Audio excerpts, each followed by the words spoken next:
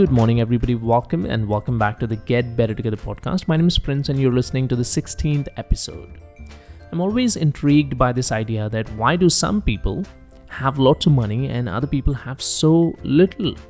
Once upon a time, there was a king who did this experiment in his country.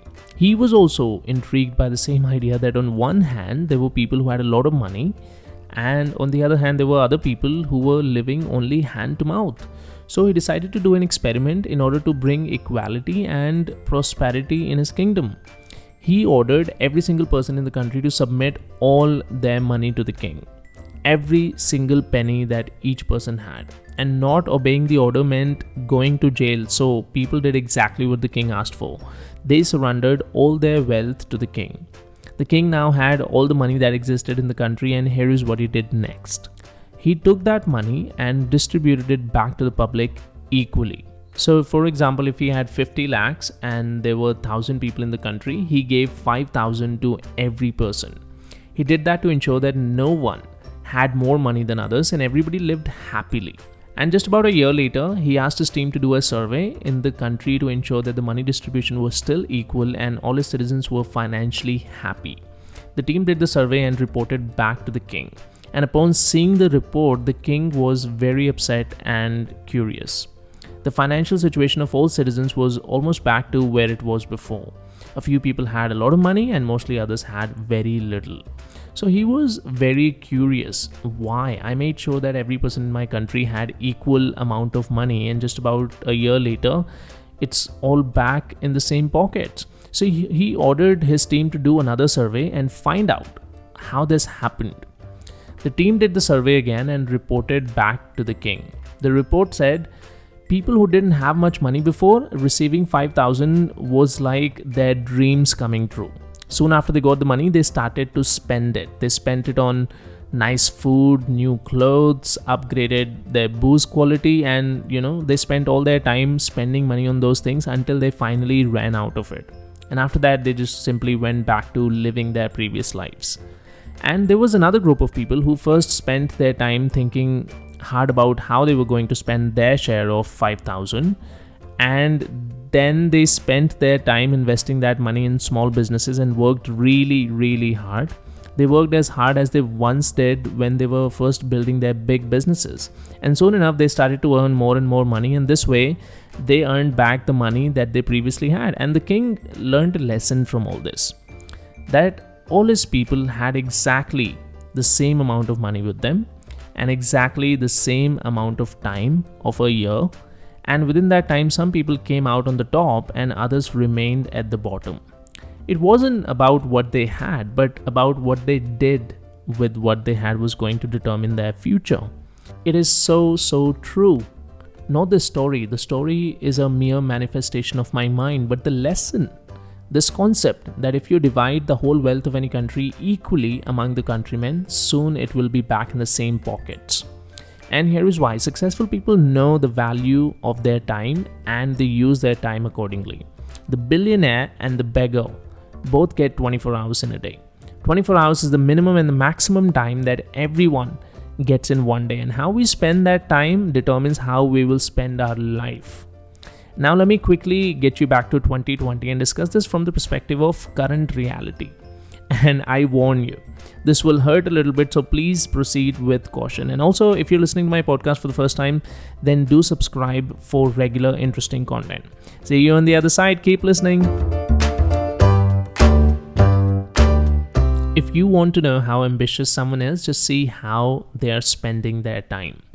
Someone says, I want to get promoted, or I want to earn more money, or I want to start my own business, or I want to ace this test. And when you look at how they're spending their time, they're watching TV for 2 hours each night, and then they're playing a game for another 2 hours, and then they're sleeping for another 10 hours.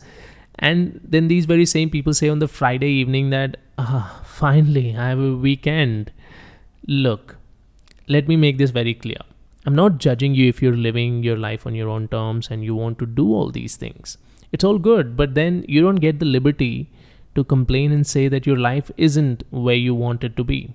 If someone came to me and said, I want to work 8 hours a day, which in my view is kind of 3 hours a day, barring all the breaks and chit-chatting, and then sit on my lazy ass watching TV and playing games, and that's all I want from my life, I'll say that's it. That's just perfect. As long as you're 100% satisfied with the way you're living your life, then there's nothing else for you to do. That's just wonderful. But if you're not one of those people, then you don't get to complain why you don't have what you want. It's because what you want is predicated upon your big mouth and not upon your actions. So just telling you, if you want to see whether someone will achieve their goals or not, just see how they're spending their time, and that will tell you if they will get where they say they want to. Steve Jobs once said, "Your time is limited. Don't waste it living someone else's life." And I believe in that 100%.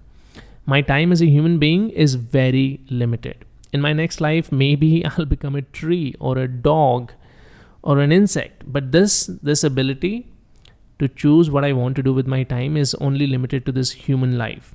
And I ask myself, shouldn't I be making better use of this time than overly spending it on leisure activities?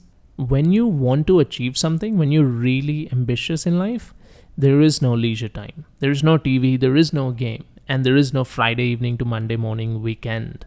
There's only work and work. And it's so easy to stand out these days because very few people are spending time working hard, and rest everybody is just waiting for the day to get over, for the week to get over, so that they can, drown in social media, TV, sleeping, drinking, or whatever the fuck people do these days. I hate to say this, but I'm not a lot different than what I've just described. I have a lot of big goals in life, and when I look at my actions, it's horrifying. It's like waiting for a full-grown crop without even planting the seed. But I can at least say that I'm trying to change it, because I've realized that life doesn't give you what you want.